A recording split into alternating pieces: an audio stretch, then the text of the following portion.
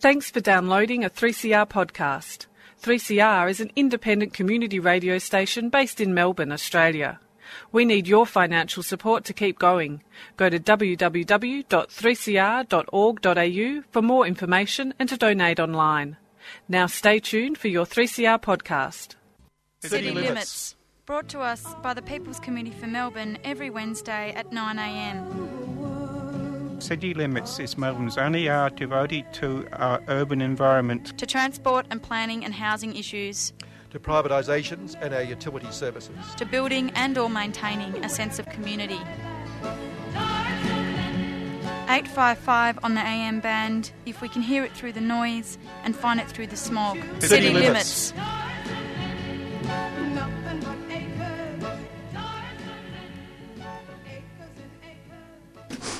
Okay, City Limits on the air, and 54321 said Andy, and he's pressing the buttons for us, and we're now on air. John McPherson's here because it's first Wednesday of the month, and therefore it's Transport Day. John, welcome. Yeah, thank you. Yeah, plenty, and a big transport program this morning. Meg Kimber's here. Meg, good on you. It's good to see you. Hi, thanks. Meg Morning. landed in front of the microphone 1 second ago. and of course, Mark Allen's over there as well, and he's sipping on something. And hello, Mark. Good morning. And in the first part of the program, we're going to be talking to Vic Moore, who's a worker on the system. And Vic spoke at a conference some weeks ago I was at, talking about the history of the privatisation of the public transport system. And it was the meeting, in fact, was organised to try to get the government, because the contracts are due for renewal in November this year, John, as you know, to get the government to take the public transport back into genuine public hands. Yeah. Public transport these days is a bit of a misnomer in that sense, and he spoke excellently, and he's going to talk to us about it this morning, just that history and all the other companies that got involved, but more particularly the rip-offs involved in the way that we could get much more for that value, for that money, if we ran it ourselves. Yeah, it is fascinating the way governments happily give away the operation of these things, even a Labor government like we've got at the moment. Yeah, I'm not sure why you say even a Labor government. I know. Bad as the rest of them. Who wants tea this morning? Yes, John? please. Yeah, yes, okay. please. There's a couple. Well, you pass. Yeah, there we go. Yep. I'll pour 3 teas. You three can chat about something while I pour all some right. Well, teas. can we keep chatting about that? Because I think that's the most fascinating thing of all. Why? I think it is interesting too. Yeah, I'll be interested to hear from Vic. Yeah. Why governments like giving away the operation of these public entities. You know, once upon a time they were always government run. Well, it's intergenerational theft, really. He's correct. In fact, one question I might have been asked Vic this morning, but one question I asked him was that because, given his union, the Royal Bus and Tram Union, is so heavily involved in ALP politics, how is it that the ALP prefers the private sector to a union that's affiliated to it? Because the union is fighting for the thing to come back. That's a good one too, yeah. Well, one of my theory is that the insiders all do quite well out of this arrangement, and that includes the people who actually have jobs currently in the transport system. Yeah, I don't know, Vic might disagree with He you. might. Yeah. I think he but will. But it's not quite the same for the outsiders, and the outsiders include the users. That's right. Very much outside. Yeah. Now, I just raised this very much in passing, and I think there's no need to actually comment, but you'll be pleased to know that Coles this week has attacked its suppliers for ripping people off. Oh. Coles. Yeah, I just thought I'd mention that. I don't know why. It is really? apropos of nothing. Has Coles become a charity organisation? Apparently, apropos of nothing, I just thought I'd give that a bit of a mention.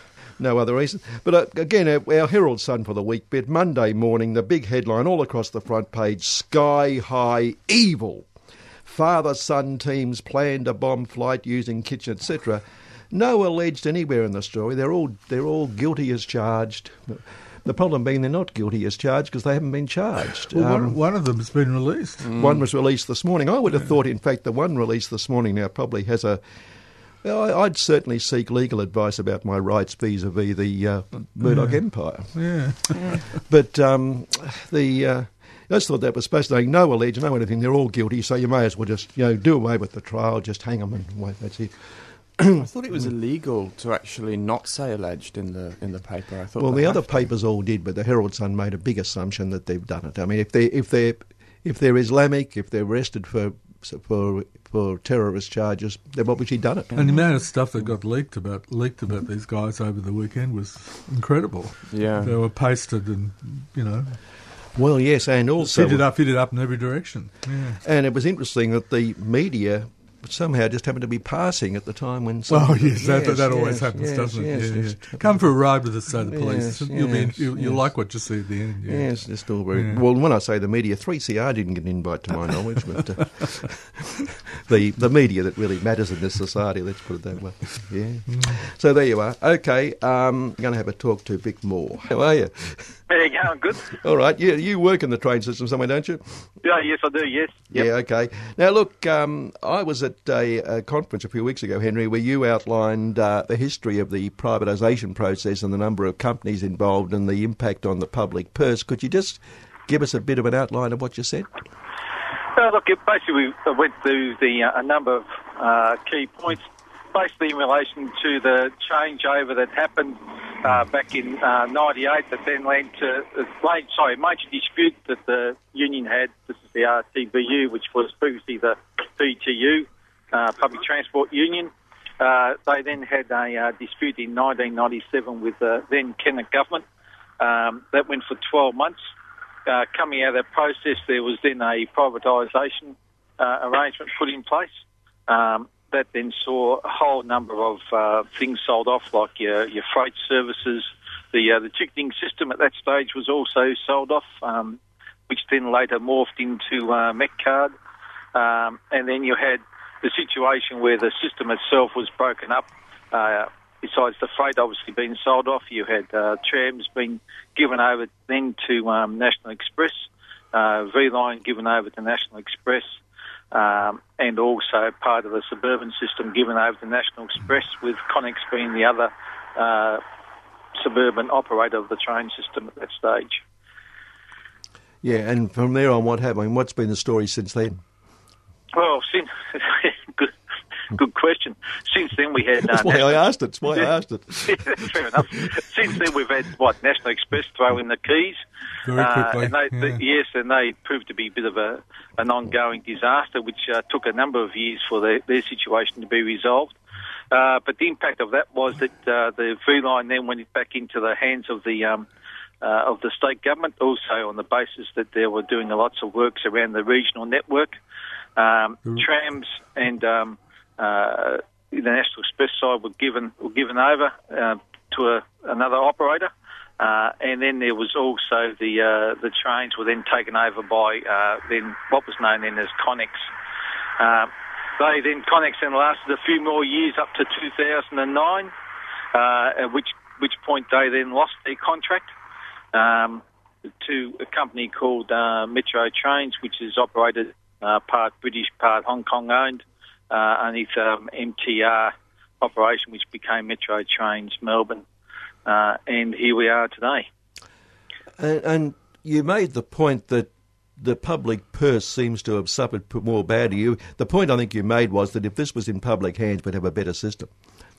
Look, to get cut right down in a nutshell, because there is a lot of experiences with privatisation in other countries, but in a nutshell, our experience is basically repeated what's happened overseas, where everything that needs to happen is funded directly by the government, whether it's either more staffing or additional services, or whether it's revamped stations or or new lines or whatever. It's all coming out of the public purse, and also that the profits that are raised by the companies are then going off overseas, whether it's Transdev that operate the trams, or whether it's MTM or MTR that are going back over to Hong Kong.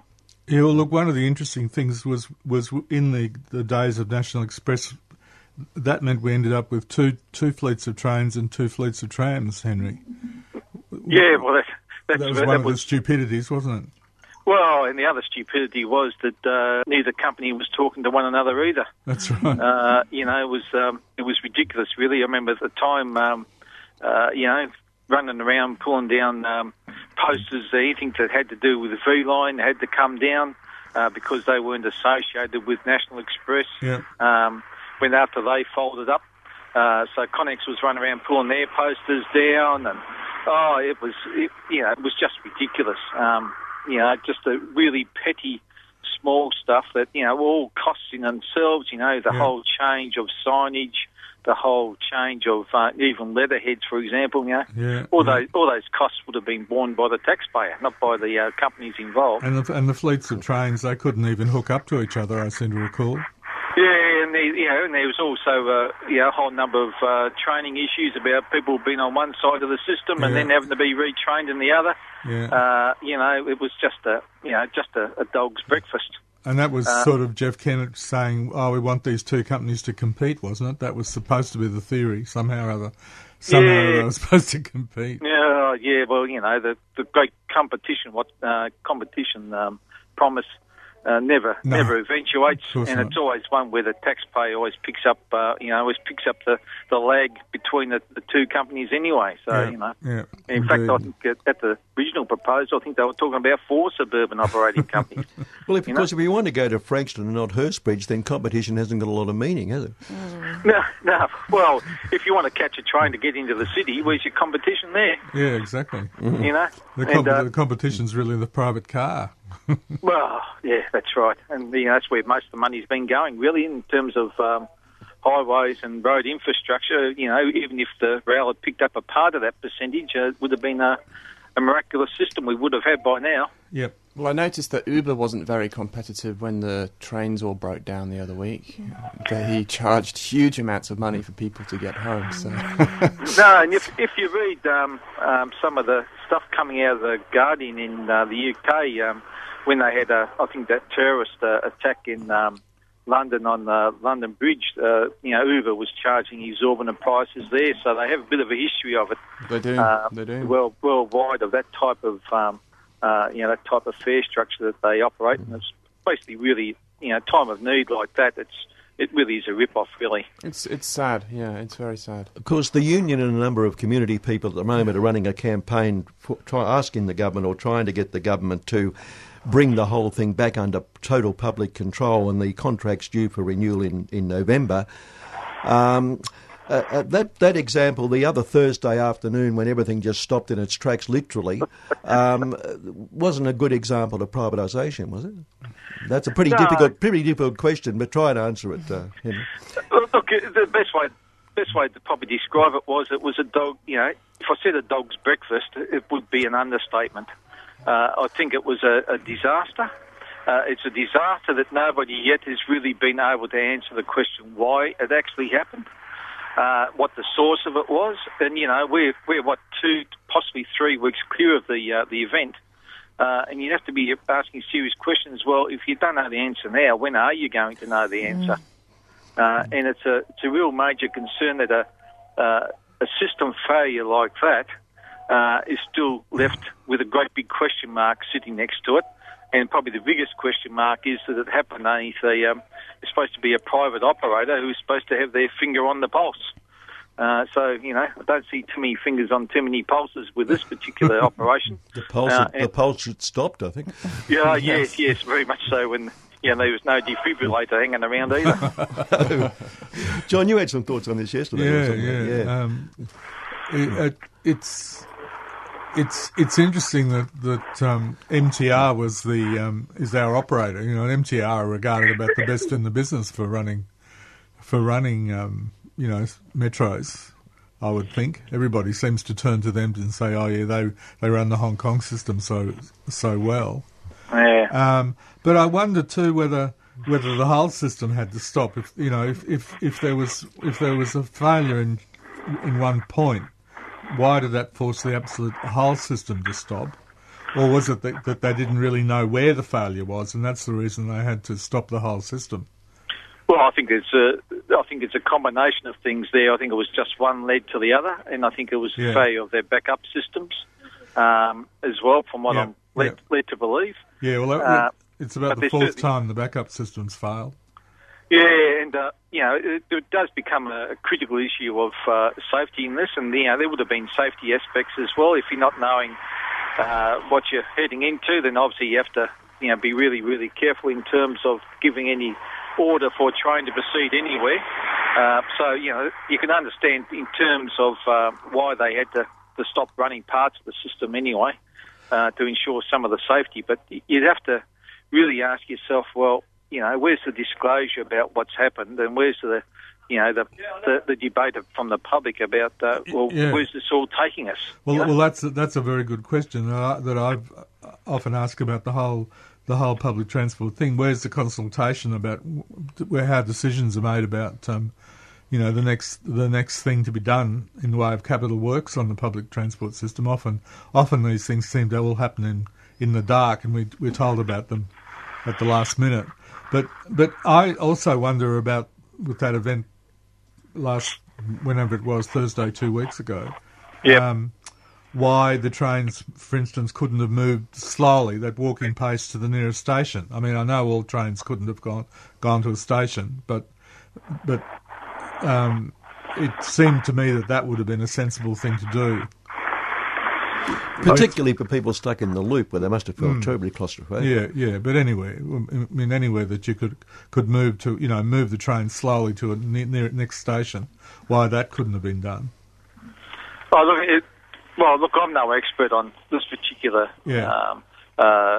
thing, but my understanding of it is, you've got a couple of trains in front of you, a couple of trains behind you, and if you've got no access onto the platform, because there may well have already been a train on the platform in front of you. I agree. You probably couldn't get all the trains to a station, but the ones you could get to a station, it would have been sensible to move them there. But anyhow. Well, look, I think some of that may well have occurred, but I think that probably what we're talking about really is a matter that really needs to be open for the public to be able to say, well, look, what did happen on that Thursday?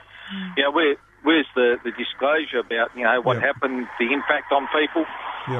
And I think that, one of the key messages that's missing here, besides the issue of the privatisation infrastructure, is that, you're well over 210 suburban stations out there, and only 8 of them are staffed.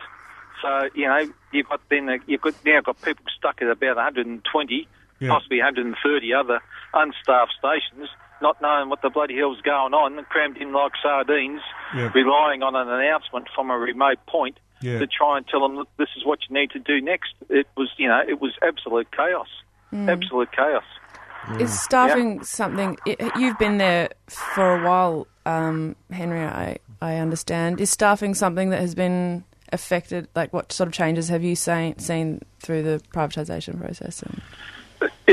In terms of staffing, yes, look, I think the problem with it is that they've never been consistent in relation to staffing. It's always been the case of... they've either been, 100 positions, below the number that they should be or whatever. And it's all over the shop. 1 minute there's an overtime restriction put on by management, so you can't cover certain shifts, and then there's another one where they're not recruiting, and then they start to recruit, and then they don't recruit again. And, for people outside the industry, it's difficult to understand, what does it all mean. But at the end of the day, what it means is that the staff are under a lot more pressure just to do what they normally would be doing. And I think that's the wrong message to be sending to people. And it's also the wrong message to be sending about the direction of public transport. You want to have that accessibility into the system, and the greatest form of accessibility into the system is to rely on people giving other people information.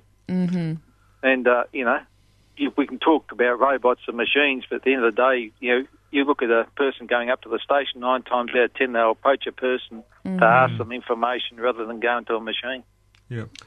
Much of this, by the way, happened parallel to the getting rid of station staff altogether, and of course getting rid of people who actually sold you a ticket, and also getting rid of guards on trains. Has that made a difference as well?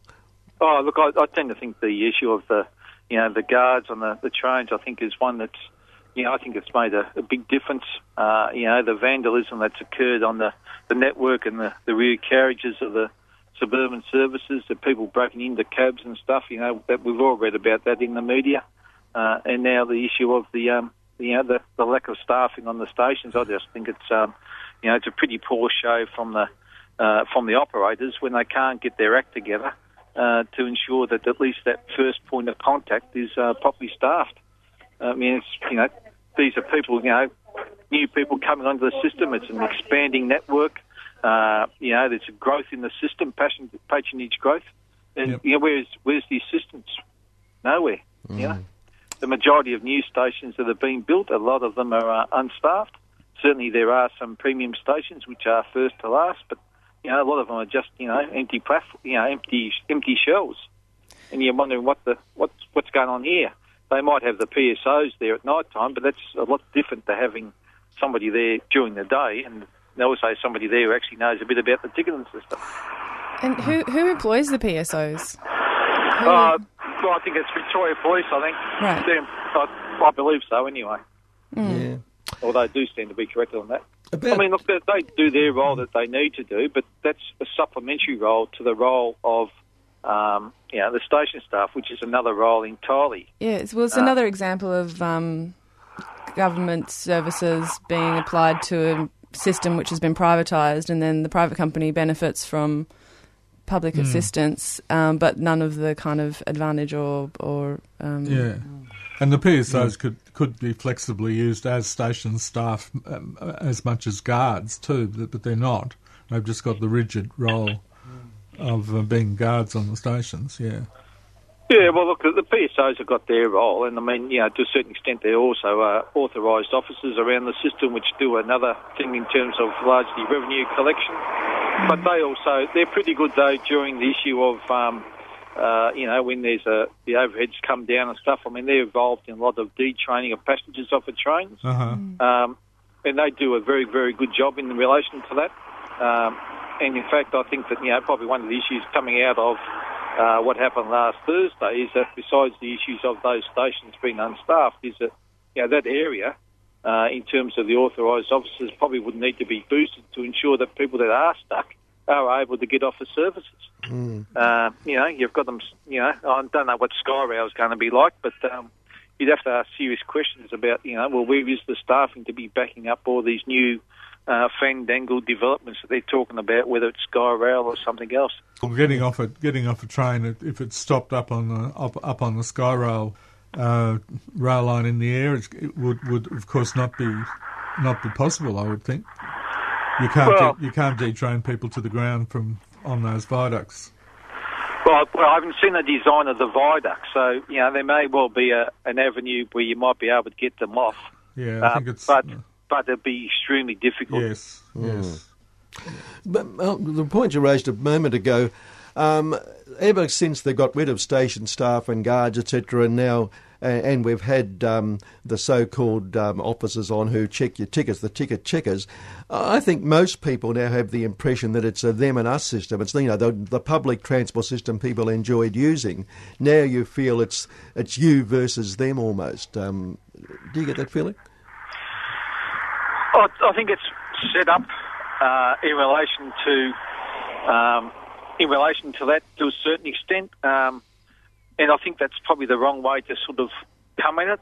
Fare evasion will exist to some level, but it's a case of how you'd handle a situation, and I think that by having 111 or 112 unstaffed stations is probably for a start you're going to have an open system there, so that's inviting fare evasion, and at the end of the day, it's really about how authorised officers are trained and supported in their role as well.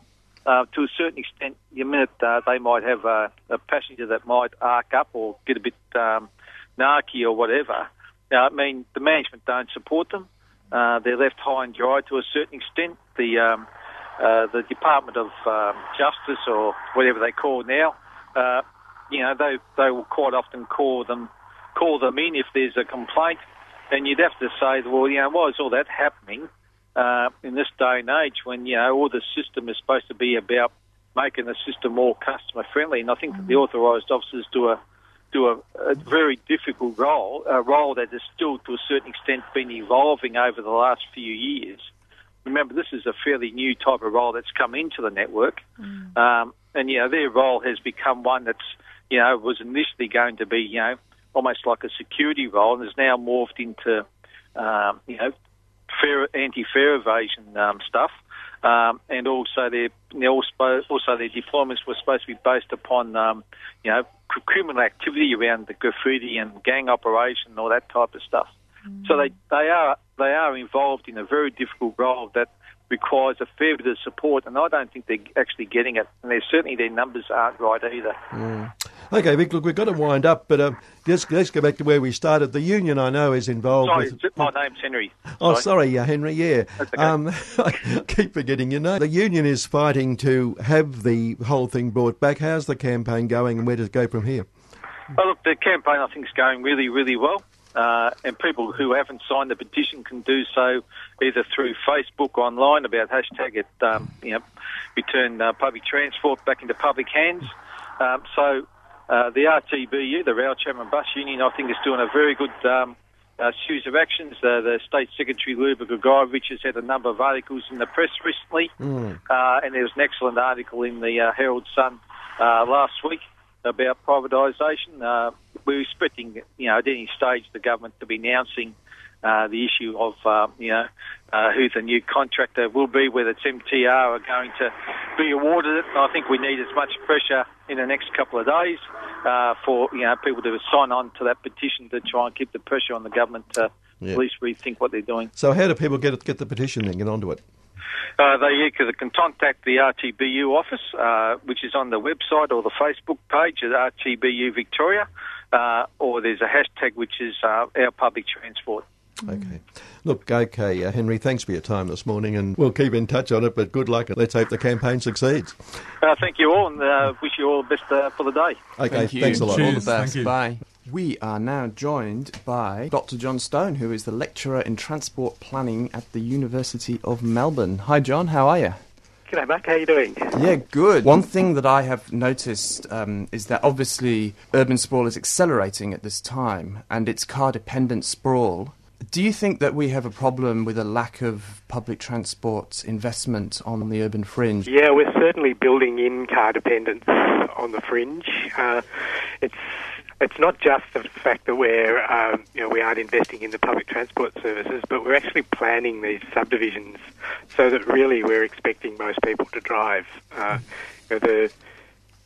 We build all the roads. We don't really know where the bus routes are going to be, so we build all the roads quite wide just in case they turn out to be the bus route, and we put the developments into the middle of the new subdivision, and we don't give good access to any station that might be there. We really don't think very much about other than sort of really. I mean, it's slightly different to what we used to build 10, 15 years ago, but it's still really being built on the assumption that people will drive their cars, and people have found that the public transport services don't arrive until well after the residents have arrived, and they've already established lifestyles which have result in everybody in the household needing a car.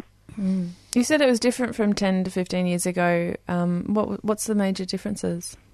Well, we do now sort of say, which we do make the roads accessible by buses. A lot of the subdivisions that we built 10 or 15 years ago, you couldn't even get a bus into them. So, there was no expectation that people would use public transport. But we really aren't thinking. We also aren't thinking about where the services are and where the destinations are, and that's the really important thing. We're just assuming that people will travel a long distance to get to a job. When you look at all the plans for subdivisions across particularly the west and the north and also down in the southeast, they're basically just residential, and any services there are the small things, a little supermarket, maybe a doctor, a surgery or something like that, primary school. But we're not thinking about where the big services are going to be, where are the hospitals, where are the universities going to be for people, so they don't have to get in their car or a train and go a long distance. Every planner I talk to realises the importance of getting the public transport infrastructure in place prior to development and making sure that we don't create this car dependency. It's basic planning knowledge today. Why do you think that this paradigm shift hasn't happened? Is it the fact that there's just too much money to be made, that there's just not enough people who want to listen to planners and experts in the field like yourself? It must be very frustrating. Yeah, it is, and I think it's a question of how we allocate money to these things. I know that politicians love capital expenditure, but they hate operational expenditure. So by that I mean they love to build something, but build a railway line like Mernda railway line, but I hear that there's potential problems with the ongoing budget to actually run enough trains on the line. They might even have the trains, but they don't want to, or they're not able to get the budget for the drivers to run them. So because public transport is a service that's provided by the state, subsidised by the state, in a way that we don't see how we're subsidising other forms of transport. So it looks like it's really expensive, but if you think about it in terms of its global impact on the health and well-being of a city, as we saw when the trains went out a couple of weeks ago, you know how important they are for the city. And so we have to really think about how we change the way we think about the money and where it goes into the system, so that politicians are able to support ongoing services and services before people establish their car-dependent habits. John, our earlier interview this morning, in fact, was about the privatisation process with one of the workers in the system, and you just raised the point about they mightn't have enough money for drivers, etc. This raises that problem between the private system and the public, etc., and who's responsible for what, which gets very obfuscated in the privatisation process we've got. It certainly does. We've been looking at that over the years. You'd know, Kevin, how much these things are a problem, and how every time we develop a new contract, it gets more and more difficult to understand exactly where the money is going.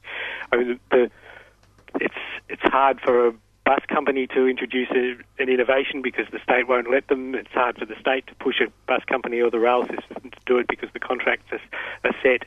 So it really does add an extra layer of complexity and obfuscation into knowing how the system will work. And really, we are transferring money to these private companies in a way that doesn't necessarily add to the services that people are getting. And you mentioned also about the location of stations, etc. And last time we had you on, you raised the point that what the Herald Sun's attacking as Sky Rail, these going over in level crossings, you said this had all sorts of advantages. Do you still argue that?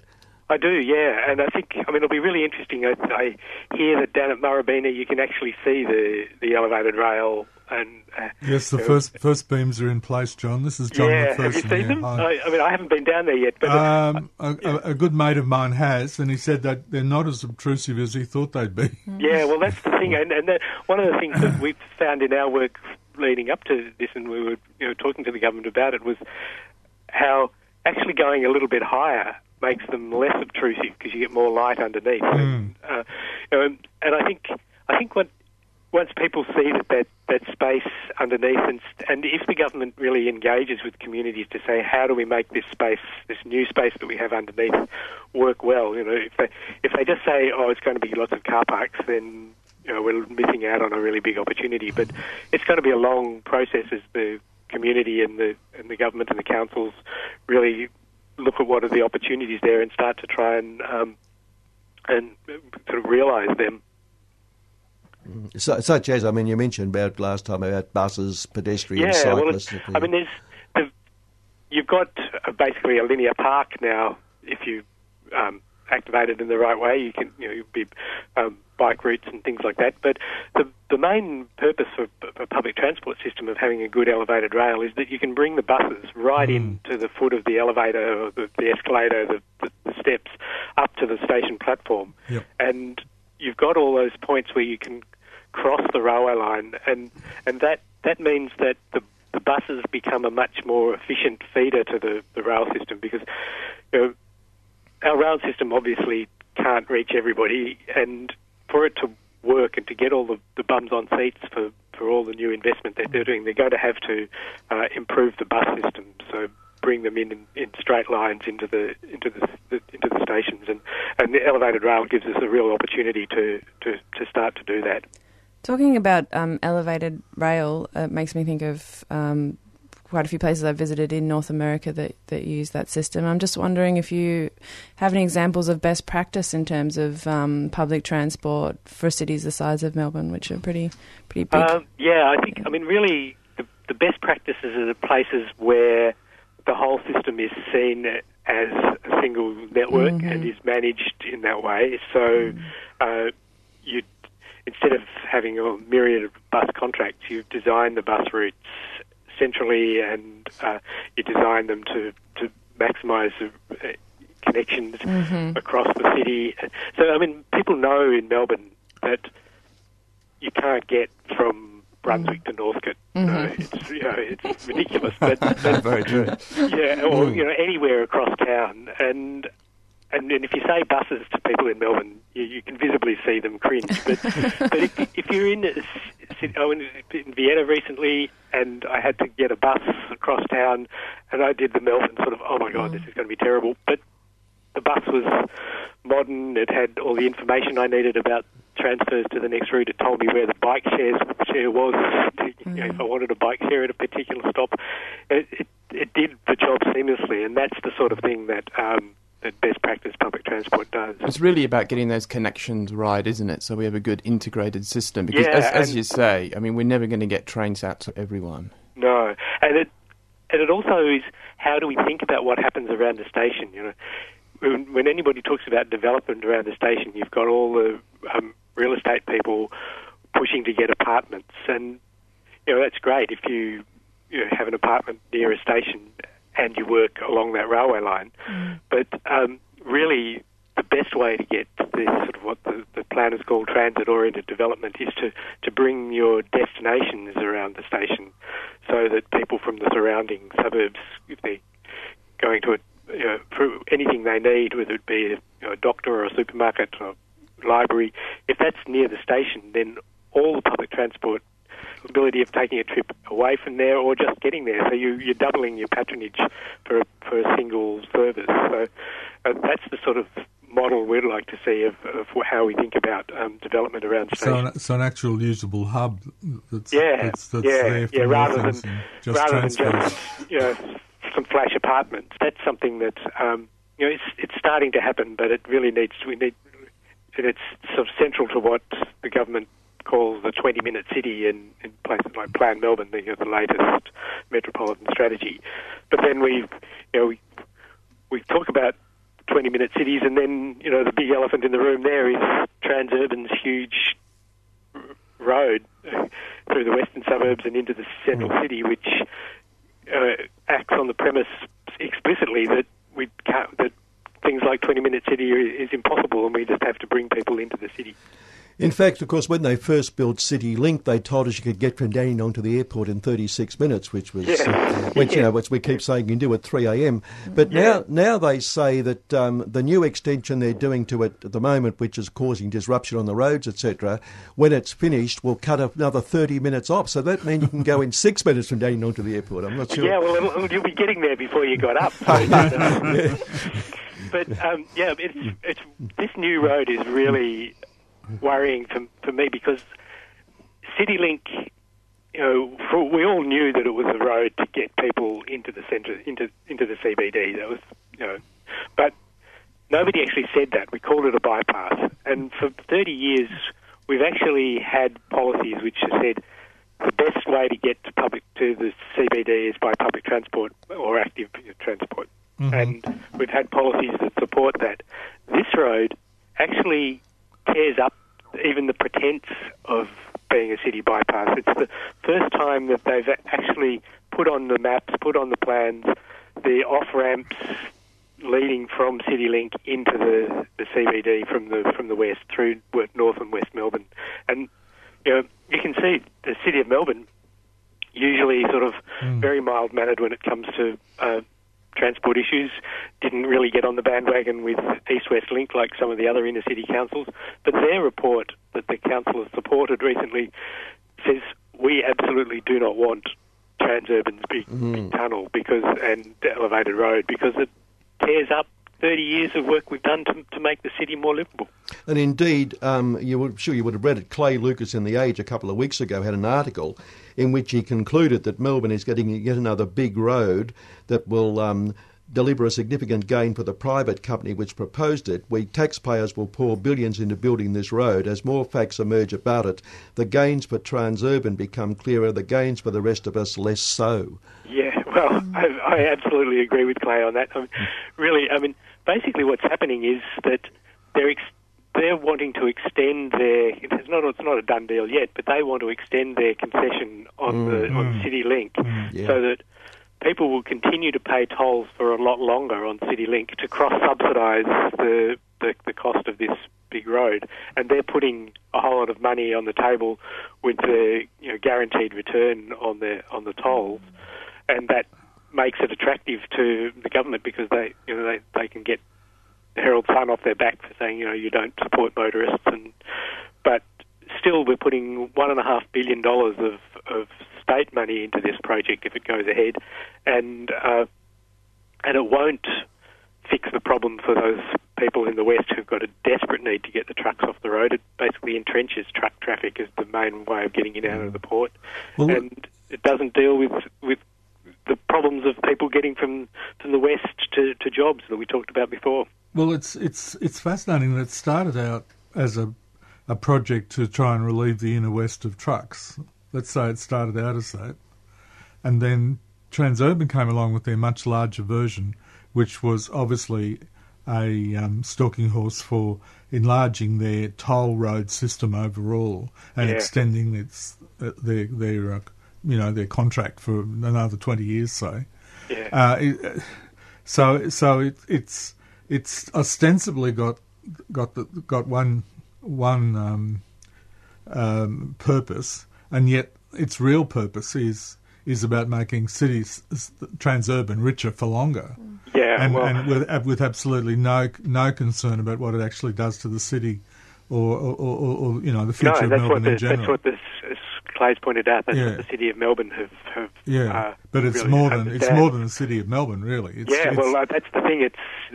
But I think that the fact that I see the City of Melbourne's intervention on this is really important because it does show that it's not just us folk on 3CR sort of talking about these things. It's something that's an issue right across Melbourne. And what's happening right now is that the environmental effect statement is in progress, and it's an insultingly short time for people to deal with understanding the impacts of this huge project. But it is allowing people to put their opinions, and I think what that does is it really gets people realising, while for some people there is a sort of short-term relief of getting some trucks off the road, and you can understand their desperation to do that, but it's also becoming clear that people in Kingsville, Spotswood, further west towards Altona, they're realising that they're going to get some of these loads on their streets. Moved further west. Yeah, so unless we really deal with the problem at the source, which is how do you get freight onto rail from the port, and there's clear projects that can do that. But we're way behind Sydney, by the way, on that. Yeah, we're behind the rest of the world on. I mean, people often talk about. A few years ago, we always used to talk about Melbourne becoming like Los Angeles. But if you look at Los Angeles today, they're building light rail. They've got an electric rail port. They've got air quality controls that we would only dream about here.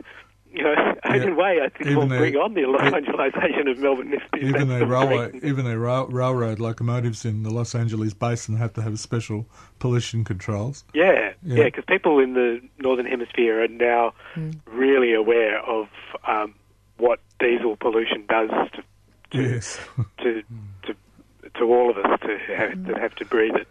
But another angle of this too, of course, is that the commuter cars have to be brought into this whole package to again make the package pay.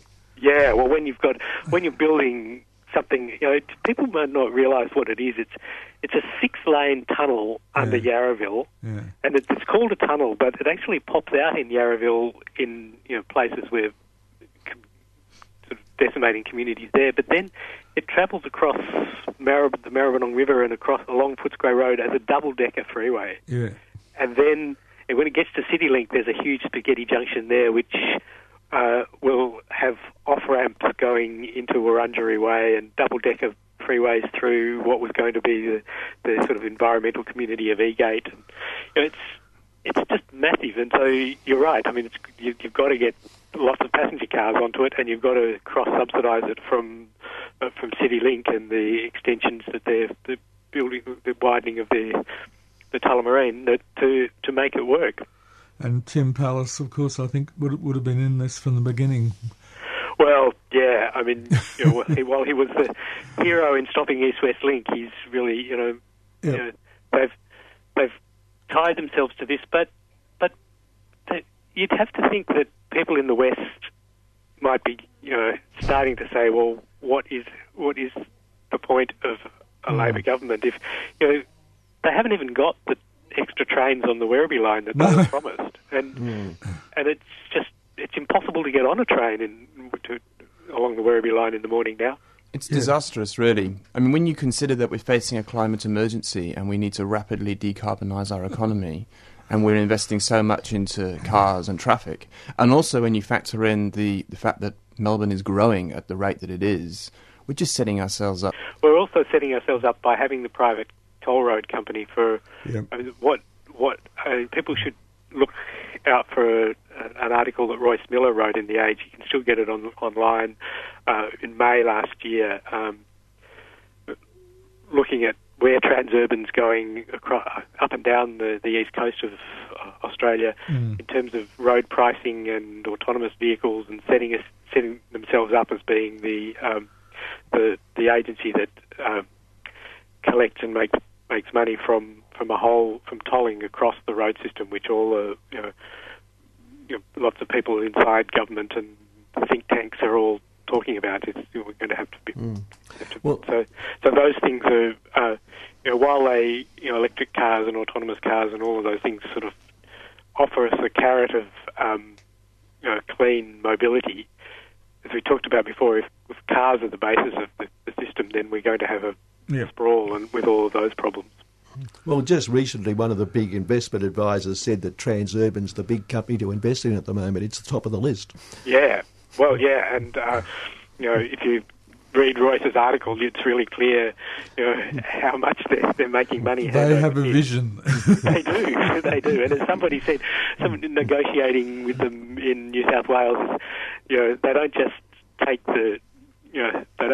everything off the table, they take the Laminex as well. So they're known as really tough negotiators, and they have governments over a barrel because the cheer squads in the Herald Sun. And You mentioned, we've only got a minute left, unfortunately, John, but you mentioned about big apartments next to stations, etc., but you mentioned also Egate, and it's one example, and there's a number of public lands around some of these stations being developed, where we'd argue on this program they're ideal for public housing, and yet they're given over also to private developers. I mean, there is an argument there. It's another area, but it's an argument there for public housing as well. Absolutely, yeah. And that's the thing. If you start building a good public transport network, then places which are attractive for public housing around good bus routes and around stations, you really do need to have the zoning and the other things that we could talk about another time, which you need to make social housing attractive to be built in the places where it's needed. Unfortunately, we're out of time, but look, thanks for your time this morning, and you've mentioned we'll do it again. We will do it again shortly, Yeah, thank you so much, John. No problem at all. I've enjoyed it. Thanks a lot. Cheers, John. Cheers. So the co-founder of Permaculture, David Holmgren, will be joining us next week to talk about retrofitting the suburbs. Fantastic. Yay, permaculture cities. Meg's looking very excited. I'm really excited. I said to Mark yesterday, they'll guarantee Meg will be in next week. We'll all be in next week. John, you're sort of the guest today. Thank everybody for doing it. Okay. Thanks to this great team. See you next week.